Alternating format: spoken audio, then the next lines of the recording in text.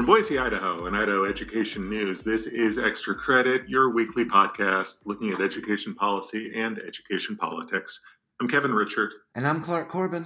And if you have listened to any of the 231 editions of Extra Credit preceding this one, you know that I'm a numbers guy. I'm fascinated by statistics. I'm always trying to find the stories behind statistics, and what the numbers tell us and what the numbers don't tell us. And this week, maybe more than the typical week, lots of data, lots of numbers really dictating our coverage, really driving our coverage. And a lot of that really doesn't translate well to a podcast, but we'll try to sum up what we're seeing in those numbers, what we're reporting in those numbers, and we'll encourage you to go to the website and get the numbers in more detail. But really, it begins with the numbers on the coronavirus and the spread and the increase in cases and, unfortunately, the increases in deaths. And that was the backdrop as we started our week on Monday. You started it on Monday afternoon at the State House. I was watching from afar remotely as Governor Brad Little held a press conference to talk about the state of the pandemic. Yeah, that's where things really kicked off for both of us this week, Kevin, in response to a record number of new cases of the coronavirus in Idaho. The governor held a press conference on Thursday where he said Idaho is in a crisis with its healthcare capacity. There were a couple of doctors there. There was an administrator, I want to say from the hospital in the Magic Valley, who was there, who spoke. There was an administrator from the Boise Veterans Home talking about, it told some personal stories about some veterans he met who ended up dying of the coronavirus. But the backdrop was that they're making the case that Idaho is in a crisis point right now due to record cases and the effect that that's having at hospitalizations. I think we mentioned that last week. Hospitals, particularly in the last 2 weeks, particularly North Idaho, particularly the Magic Valley area, have said that they're at capacity and they're concerned about their ability to treat patients. And so what the governor did on Monday was move Idaho back to, he called it kind of a modified stage 3. If you remember, Idaho has a 4-stage reopening plan, and sort of like Groundhog Day, we've been stuck in stage 4. I want to say June. 2 months. Months since June. That changed on Monday. Governor Little brought us back to a modified stage 3, but it's different than the old stage 3 version, and so it doesn't call for the closure of businesses. The governor was very clear. It does not call for the closure of schools or for schools to go remote. It does not call for the closure of churches. It does things like it requires masks at long-term care facilities. It requires patrons at bars to be seated as opposed to standing up and milling around, and it puts some limits on some gathering sizes for events both indoors and outdoors. Different than stage 3 before, and the governor was sort of immediately criticized. I think he was trying to strike this balance, but the plan, initial reports are it didn't really satisfy anybody, because you've got your camp of people that thinks the governor should go farther, that should look at more restrictions or look at a statewide mandate.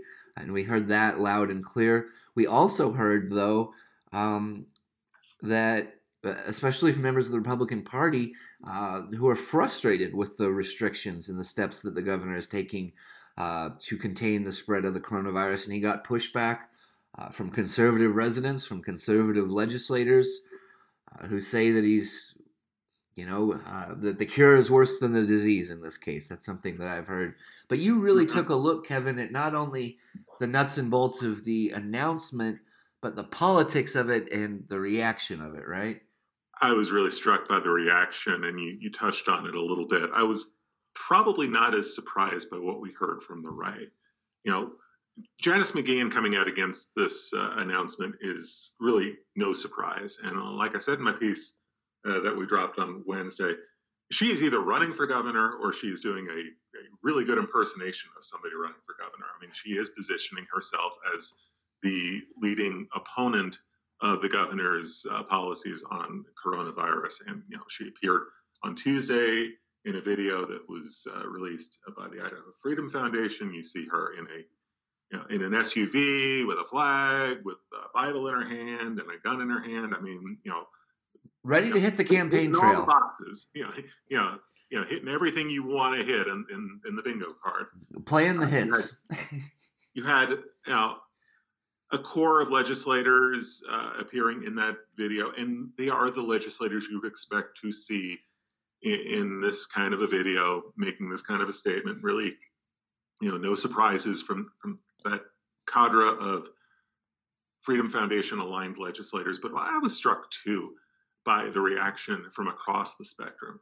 On social media, the governor was roundly criticized, and the criticism that I was seeing on social media was from people saying that he didn't go far enough. That this is, that trying to restrict gathering sizes and trying to get at those kind of weddings and funerals and people hanging out at bars as a way of curbing the spread, that's not going to go far enough. And a number of folks over and over, the message was we want to see the governor doing more, pushing for a statewide mask mandate, which the governor has resisted for months. That came up a lot in social media. The Idaho Education Association was interesting as well. And you've got to remember that IEA endorsed Little 2 years ago. This is not, this is one of his constituencies. If you go back to that most recent election, they came out against what the governor said, saying that they don't have much confidence that this is going to make teachers safer or schools safer. And then, we have spent a lot of time, you and I, listening to the governor field questions at AARP Idaho's telephone town halls. I picked up the conference on Tuesday, and I was really struck. Caller after caller, bringing up the mask issue, bringing up, why isn't the governor pushing for a mask mandate when he says that masks are an important step to control the spread of coronavirus? Why is he not mandating masks? And caller after caller from Pocatello, from Nampa, from Sagal up in the Panhandle, saying, you need to do more. You need to put some teeth in this. These half-baked measures, as one caller put it, are just not working.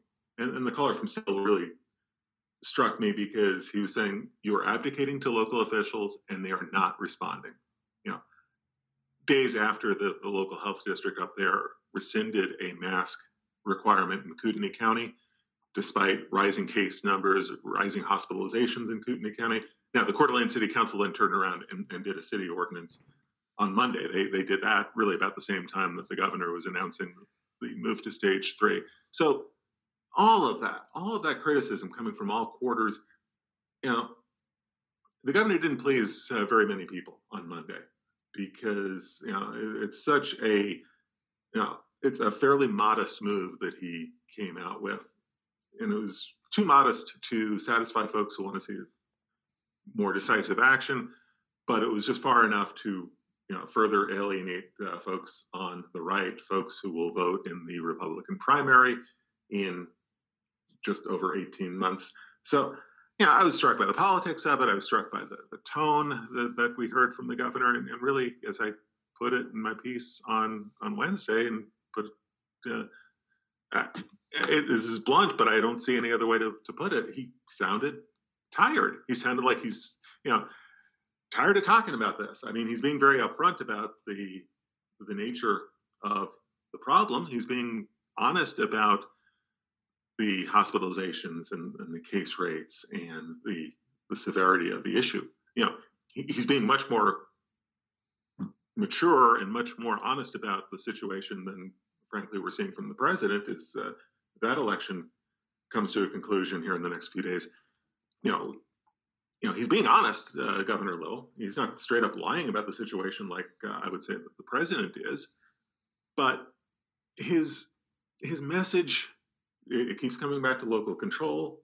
It keeps coming back to personal responsibility. That's been his theme from the beginning. And I think you get to a point 8 months into this story that there are only so many ways to say that. There aren't many new ways to say the same thing, and there many new ways to field the same kind of questions. I mean, at this point, it's you know, he's kind of running out of things to say. Yeah, and you did this in the article as well, but I do want to stop right here and give the governor credit for having these press conferences regularly, for having these AARP conferences regularly, and engaging with the citizens to talk about this deadly pandemic. And to share the stage on Monday with a couple of Yeah, health officials who you and I both heard it said this is a bad situation. You're not seeing the president doing that as he stumps. He's trying to say that this is, we've rounded the corner, that this is a fake news, conspiracy, that it's going to all go away, all the coverage is going to go away on Wednesday. It's not. Just like the virus isn't going to go away on Wednesday. Let's be honest here. So I give the governor credit for yeah, being candid, and I do give the governor credit for being consistent. I yeah. think if you had whipsawing of policy and whipsawing of assessment of the situation, that doesn't serve anybody very well. So that all is to Governor Little's credit. But when you're saying that it's a crisis and your response is as as modest as it was on Monday, that doesn't resonate well with people who also believe that it's a crisis. And Yeah. they're saying, well, if it's a crisis, Governor, you've got to respond like it's a crisis instead of saying, let's leave it to the locals and let's leave it to personal responsibility. It's a Well, the it's fact a is, tough needle that he's trying to thread. I get it, but boy, it did not go over well on Monday at all. we're seeing how it's almost impossible to please everybody, and maybe it never will be. But what we're seeing, 8 months in, or however far we ended this, what the personal responsibility local control plan has got us is looking like a week, this week, that will have record deaths by the end of the week, and maybe record case numbers again. And it's likely going to be the month with the highest deaths since this began, and cases have been resetting records every week or every 2-week cycle or however you want to look at it. So that's where we're at 7, 8 months later with this personal responsibility local government response. And I asked the governor about the mask mandate, and he kept saying over and over again that the mask mandate won't be effective if it comes from him. It would be more effective if it comes from the local level. And depending on where you live in Idaho, what county you live in, what public health district you live in, the message you're getting from your local officials could be anything from outright skepticism over the pandemic to denial to spreading false information about the efficacy of masks and face coverings. And so I really wanted to ask the governor about what is his office doing to reach out to our legislators, to our school board members, to our county commissioners. And he said they have been having regular conference calls weekly. Sometimes that's been accelerated, but you really got to wonder, is everybody attending those? Because we're getting good information as the press with firsthand access to the state epidemiologists and health and welfare directors, hospital administrators. And so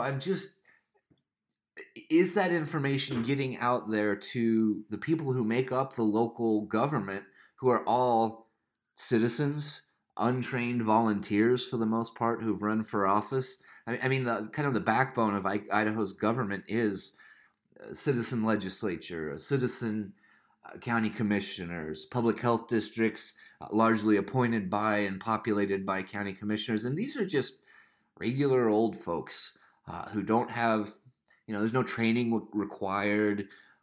Just folks that got involved for one reason or another who never would have anticipated they would have to make these high stakes decisions that have been pushed from the highest levels of government at the national and state level down to the local level. And the governor says that, his approach is just following state law and letting the public health districts do their thing. And certainly that's in state law.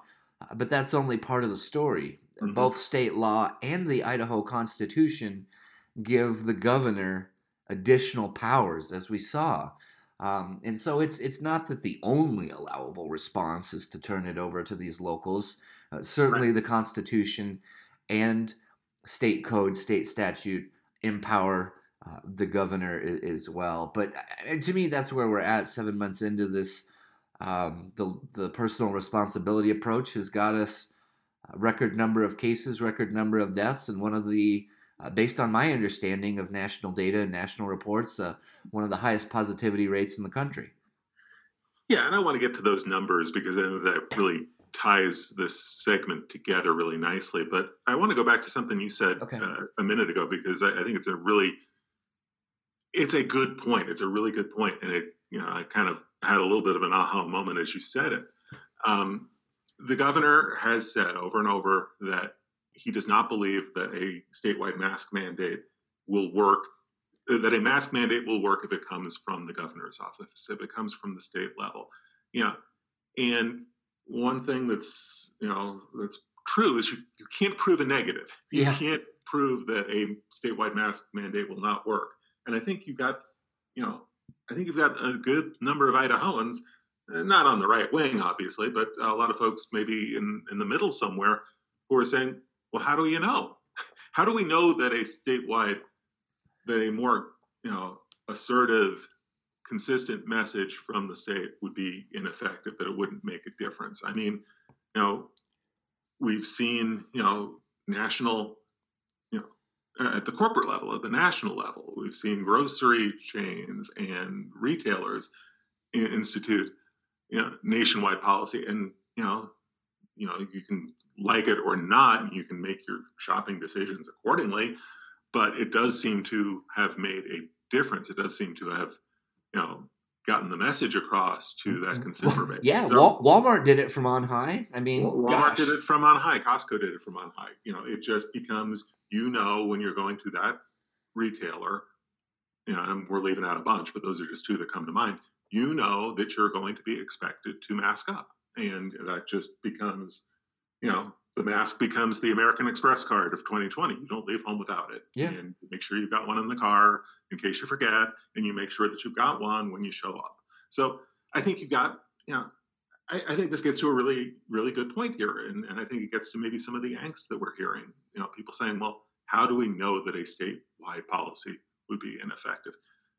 Let's talk about those numbers, though, because I think it's really important. And we can't do the numbers, in as much detail as they deserve, because the podcast, it's tough to translate the numbers. But here we are. It's 10:30 on Friday morning. I'm going to post my weekly roundup at about 6:00 when we get the final Friday afternoon numbers. But I can tell you what the story is going to be. We have had the deadliest week that we've seen since this pandemic began. We've had the most number of deaths in Idaho, just from what we've seen the past few days. That we know. And as for the case numbers, unless something really unexpected happens today, we are right on pace for another 7-day record in terms of new cases. For I believe now the fourth successive week, we're going to have record case numbers. And why do we focus on the case numbers? And I hear this over and over from critics and the deniers. Why are you worried about cases? We should be focusing on deaths. Well, you focus on the cases because, as we've seen over and over in this pandemic, a spike in cases is going to lead to a spike in hospitalizations a couple of weeks down the road. And sadly, that most likely is going to translate a couple of weeks further down the road in an increase in deaths. So you look at the case numbers as a leading indicator of what you're looking at 2 to 4 weeks down the road. And, you look at those case numbers, we're likely to be looking at some really rough hospitalization numbers and some really sobering and sad numbers in terms of deaths for the next several weeks. And, we don't even know where the cases are going to be in the next couple of weeks. Hopefully they slow down, because, what we've got right now is going to translate to some really rough times ahead. So that's why we focus on the cases. And again, broken record here when I talk about the cases, it's not a function of an increase in tests. We are not doing, an increase in tests at the state level, at the local labs, that would explain this increase in cases. That's another thing that, the president is pounding the drum on that we're getting more cases nationally because we're testing more. I can tell you, in Idaho. That isn't the case. That's a lie when you say that, based on what we're seeing here in Idaho. So again, lots of numbers. We'll have more of those at 6 o'clock or thereabouts on Friday. And if you're listening to us, after that, by all means, check out my blog and get the latest numbers. But I got to tell you, it's going to be a rough report. It's just all the trends we're seeing right now are not looking good. There is maybe a glimmer of hope that some of the college case numbers are improving, that the case numbers are dropping on college campuses. We'll have that piece coming on Monday, but the overall numbers that we'll publish on Friday, they are concerning, no question about it. Yeah, for sure. If you want to get caught up on any of our stories or take a look at your trendline piece when that comes out this afternoon, obviously the homepage is going to be a good spot to get that, www.idahoednews.org. That's also the place where you can look for your campus piece on Monday. And hopefully there is some good news there, because I know just a few weeks ago we were very concerned about some of the increases on college campuses. And so let's hope that is one area where we're seeing some improvement, and maybe they've made a difference, because that was a concern of mine just thinking back maybe 3-4 weeks ago.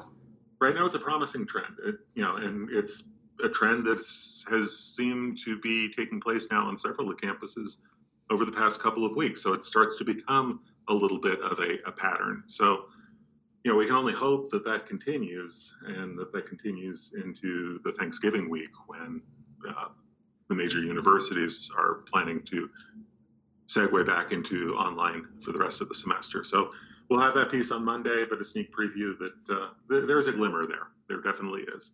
Yeah, we'll continue to cover that and continue to follow the latest. As you said, Thanksgiving is a big checkpoint for our college and university system. Students will be finishing the semester remotely beyond that, and so that's really a destination and a goal line there for this first semester back under the pandemic. So Thanksgiving is a very important deadline time frame kind of situation. We'll continue to follow that as you continue to follow higher education, Kevin.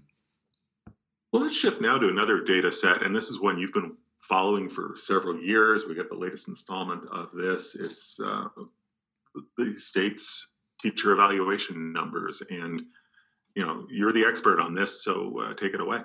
Well, Randy Schrader, our data analyst and record specialist, is really the expert, and I just get to write the articles. But yeah, for the last 5-6 years, Idaho Education News has really been taking a close look and scrutinizing the data behind teacher evaluations.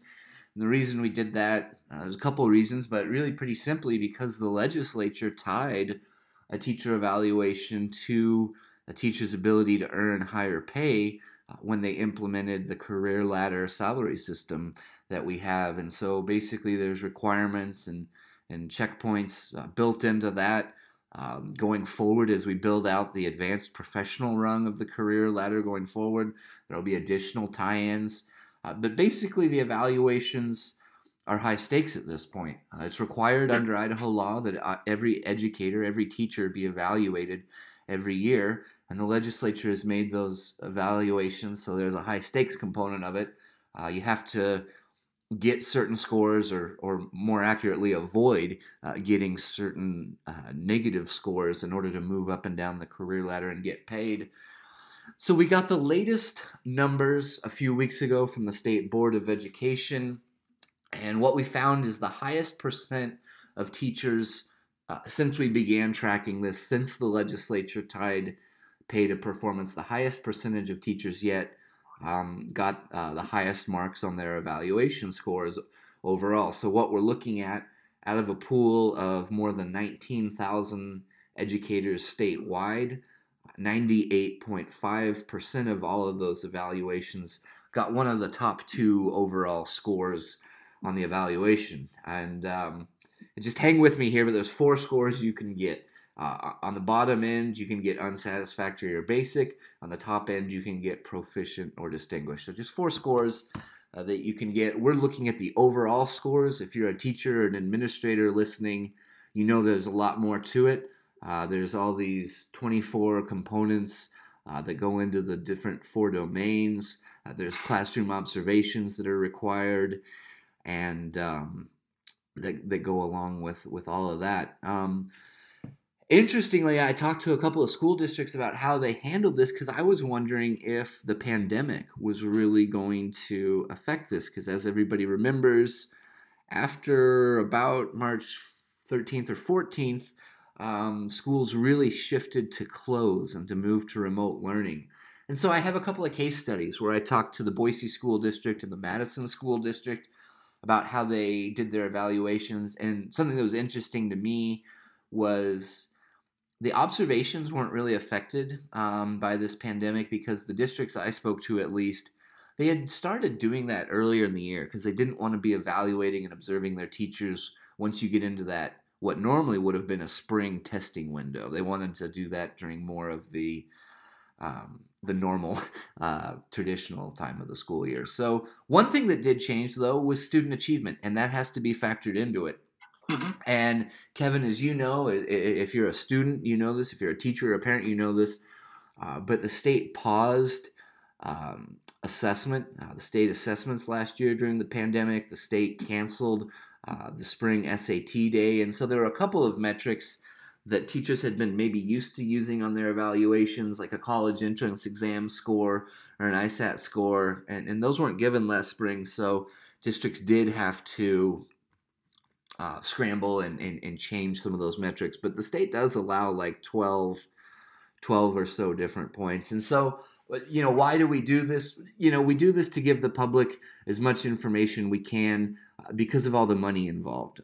Salaries are the top expense for the state's largest budget every year. And so we do it just to kind of shine a light on what's happening.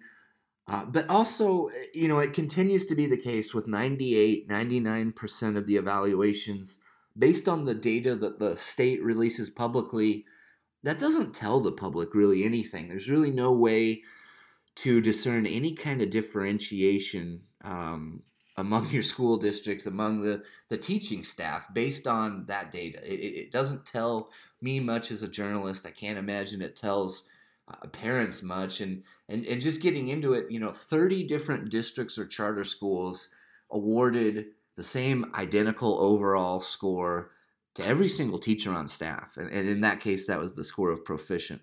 And so it just doesn't really tell us anything. And also, when everybody gets the same overall score of proficient, that paves the way for people to move from the initial introductory rung of the career ladder up to the second rung and get more money that way. And so that's why we look at it. Another reason that we looked at it is because this evaluation system, there's been errors and abuse and inaccuracies that we've discovered, and that the Professional Standards Commission, which is a state agency that oversees teacher certification, that they've discovered. There were a couple of instances a few years back, about 2016, 2017 timeframe. Actually, this started, pardon me, I want to correct that. It started in 2015 is when I first noticed it. But a couple of superintendents who are now retired told us that they gave everybody intentionally overall identical scores and then sent that to the state.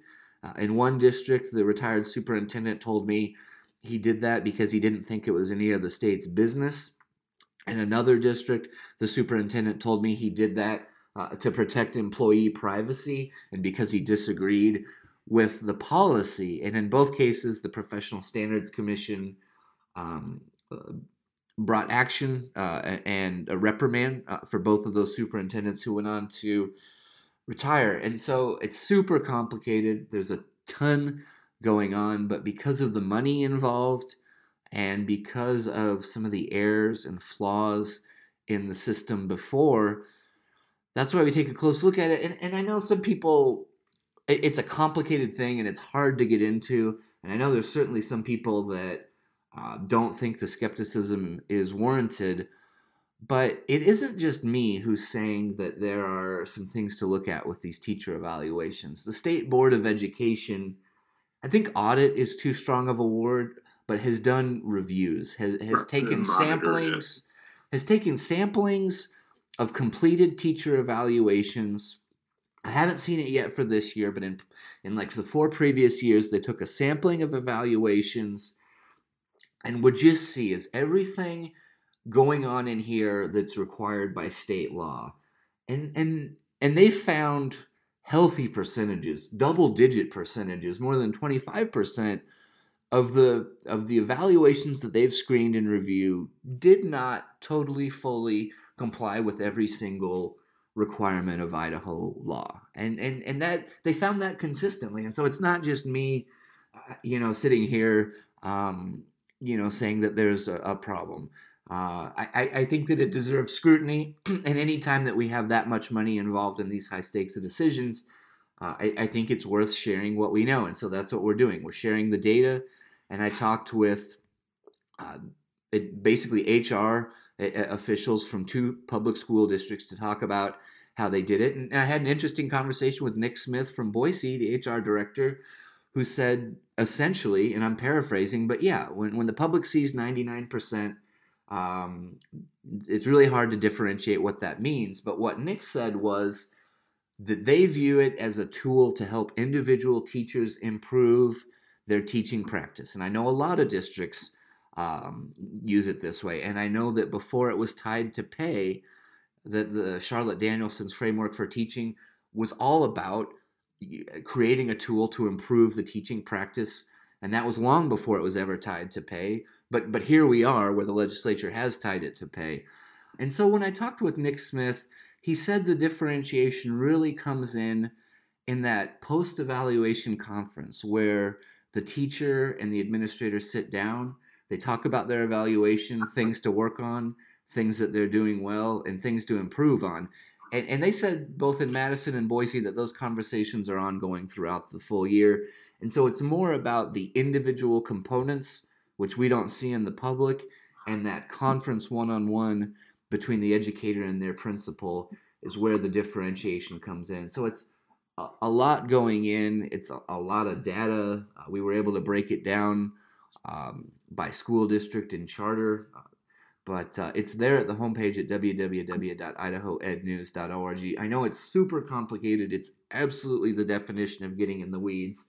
But it's so germane when we're tying teacher pay increases to this, and we're knowing that we're going to have an ongoing debate about teacher pay, and maybe trying to use some of the surplus money to put back into the teacher career ladder. This is the nuts and bolts of how that money would be distributed if there's more money put into the salary pool. Right. Yeah. So when you're following teacher pay developments in Idaho, these evaluations really play a big factor, and we have a complicated system in Idaho, as some of you know. But the state sends out money to school districts based on an enrollment formula, based on attendance. It's based on attendance now. It's a little complicated with the pandemic, but it is an attendance-based formula. But that's only what the state sends out, and then salaries are negotiated every year at the local level, and where a teacher falls on the career ladder affects what they're able to earn. And so that's why we take a close look at it. It really is kind of this sweet spot of where education policy and education politics come together, because it's a complicated thing. It's dense, and people have strong feelings about it. On the one hand, the data shows that the overwhelming percentage of our teachers, vast overwhelming percent, are performing at a high level. And so folks are saying that's good news. That reinforces what we already know about our professional educators. But also, on the other hand, we do want to probe and look at, does this give us as the public any kind of useful information here? And we also want to be cognizant of the fact that there have been flaws and problems with the data in the past. Yeah. So that was just a lot.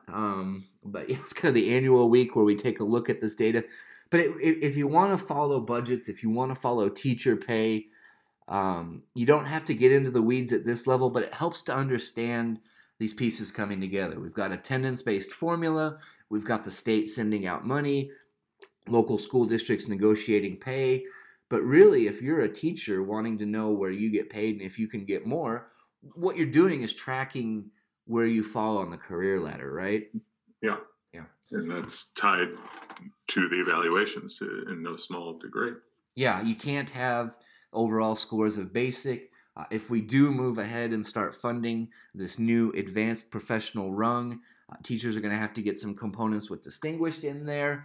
So the Boise School District is making a change with how it scores evaluations as part of an effort to make their teachers be eligible for that higher pay. So it's really interesting, and there's a lot going on. But I know that it just sounds like a lot.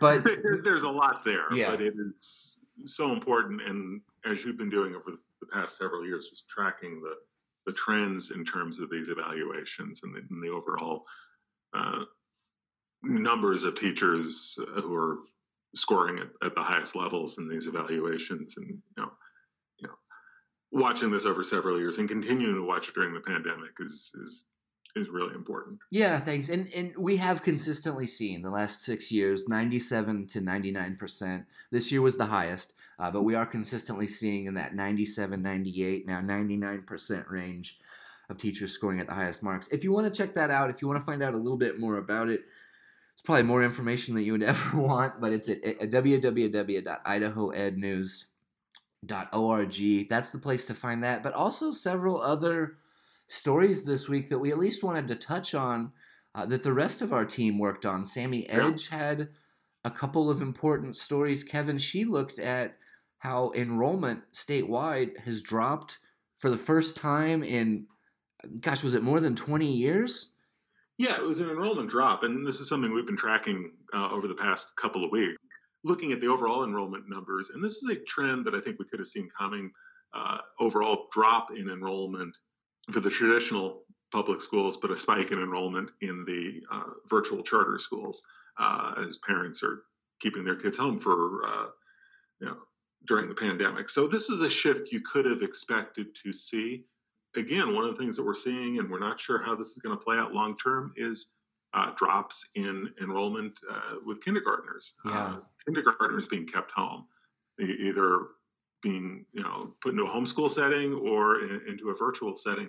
So we don't know how that's going to play itself out, and whether those kids come back in first grade or show up in first grade, and how this plays out long term. If it's a blip in enrollment or if it's the beginning of a lasting trend. But we can't answer that, but we can certainly tell you what's going on this year. You can check out that story. Yeah, down by 4,500 statewide. Yeah. At the elementary level, it's the biggest.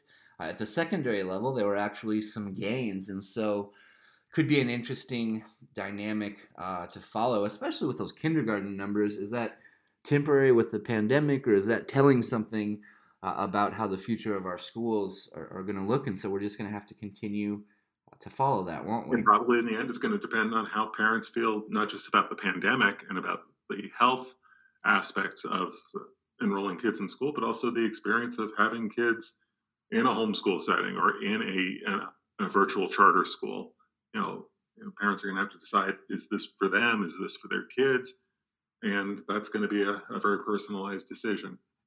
Yeah, absolutely. Speaking of Sammy Edge took a look at the new fall Idaho Reading Indicator results, and that's giving us an early look at what we thought was coming, which is students losing ground in reading, in this case, is what this assessment teaches us, but losing ground during the pandemic. I believe they canceled the spring RIRI, and so what we're doing is we're looking at this fall's numbers and comparing them to last fall's numbers, and we're seeing it's down, and we're seeing, again, students showing up not prepared to read at grade level at the beginning of the year, right?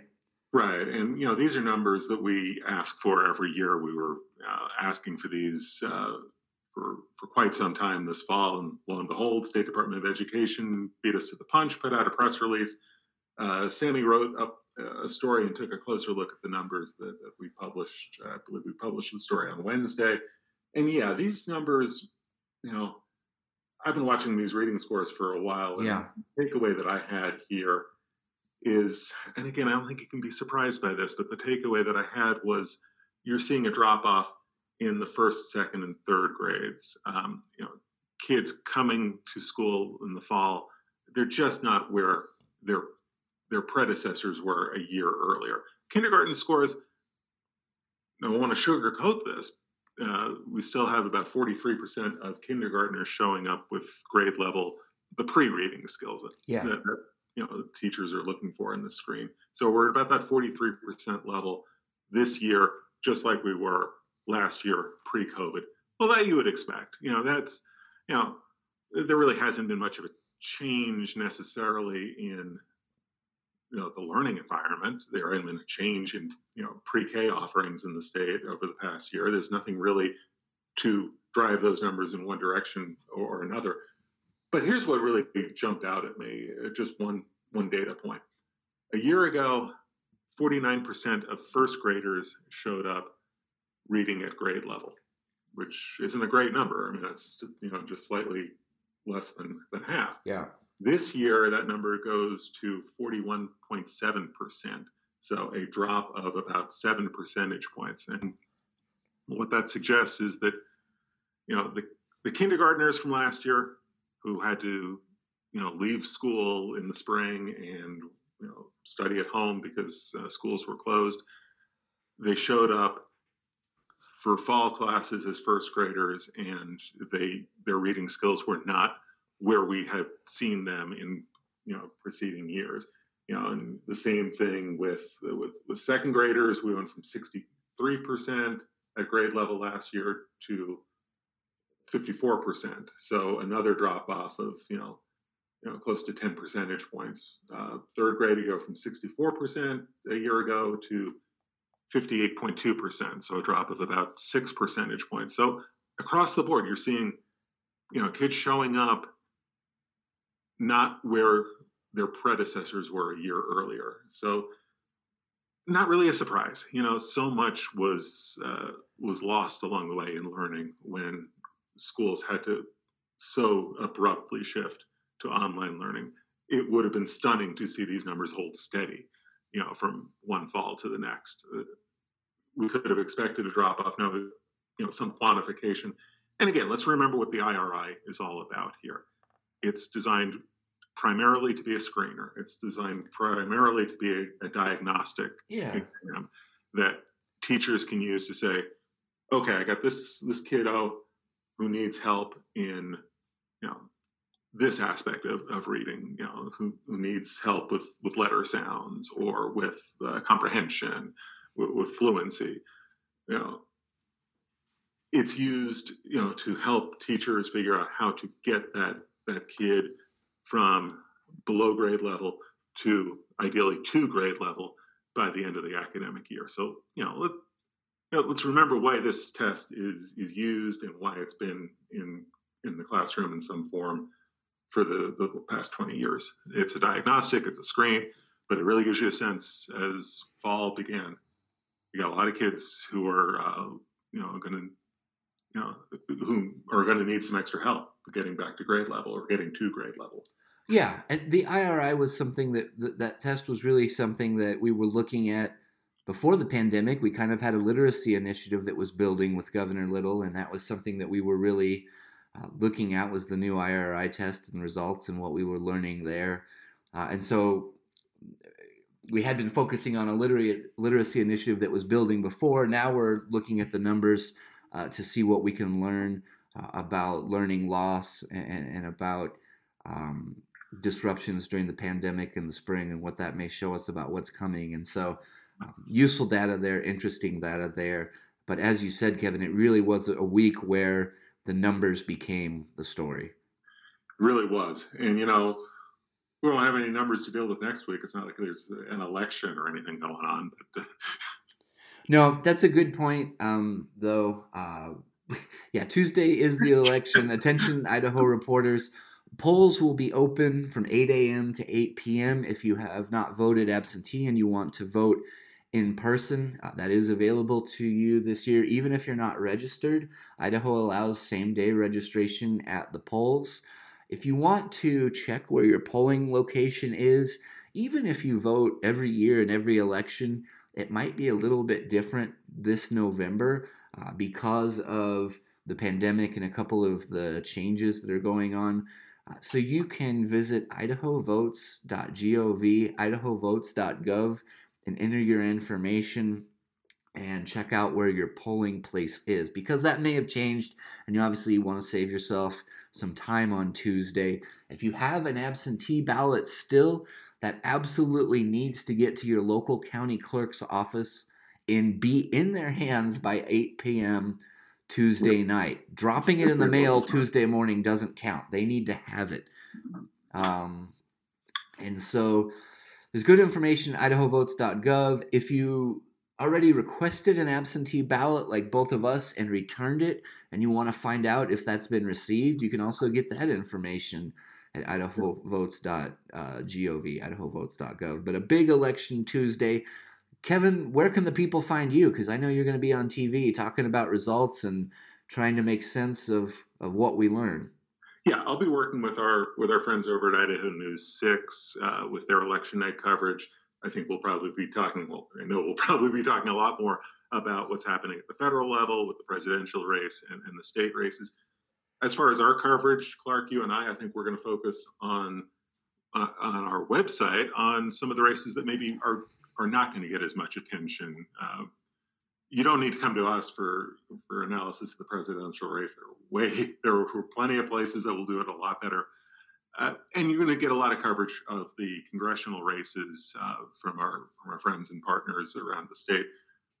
I think we're going to probably take a little bit of a closer look. There are some legislative races that are interesting that could really have an impact on education policy going forward. There are some trustee races for the College of Western Idaho, which is kind of facing some transition and some challenges because of the pandemic.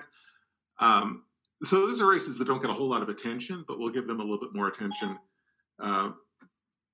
both on election night and in sort of the post-election analysis. So, come to us for that, and keep an eye on our partners and our friends around the state for more detailed coverage of the congressional races. Yeah, absolutely.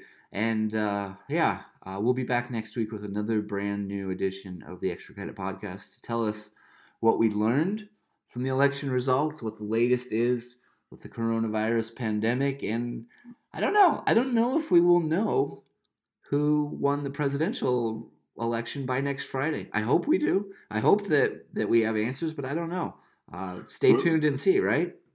Yeah, I mean, and who knows what we'll be talking about on the podcast. We may be able to talk a little bit about how that race and how these legislative races might affect education policy, but who knows what to expect. In 2020, who knows what to expect about pretty much anything. Yeah, it's a great place to leave off. I can't argue with that. Thanks so much. I know this was a long one. I know it was a lot of numbers this week, but as we said, the numbers really became the story and tell us about the story. And so I apologize for that. Maybe we'll get away from numbers at one point. But anyways, we do after the election, probably not next week. Yeah, probably a couple weeks. But we do appreciate you joining us. You can check out the homepage. That's www.idahoednews. We're on Facebook, on Twitter. We're at Idaho Ed News, and so you can stay connected with us in all those different places there. But thanks so much for listening. I'm Clark. I'm Kevin. Stay safe and have a good week.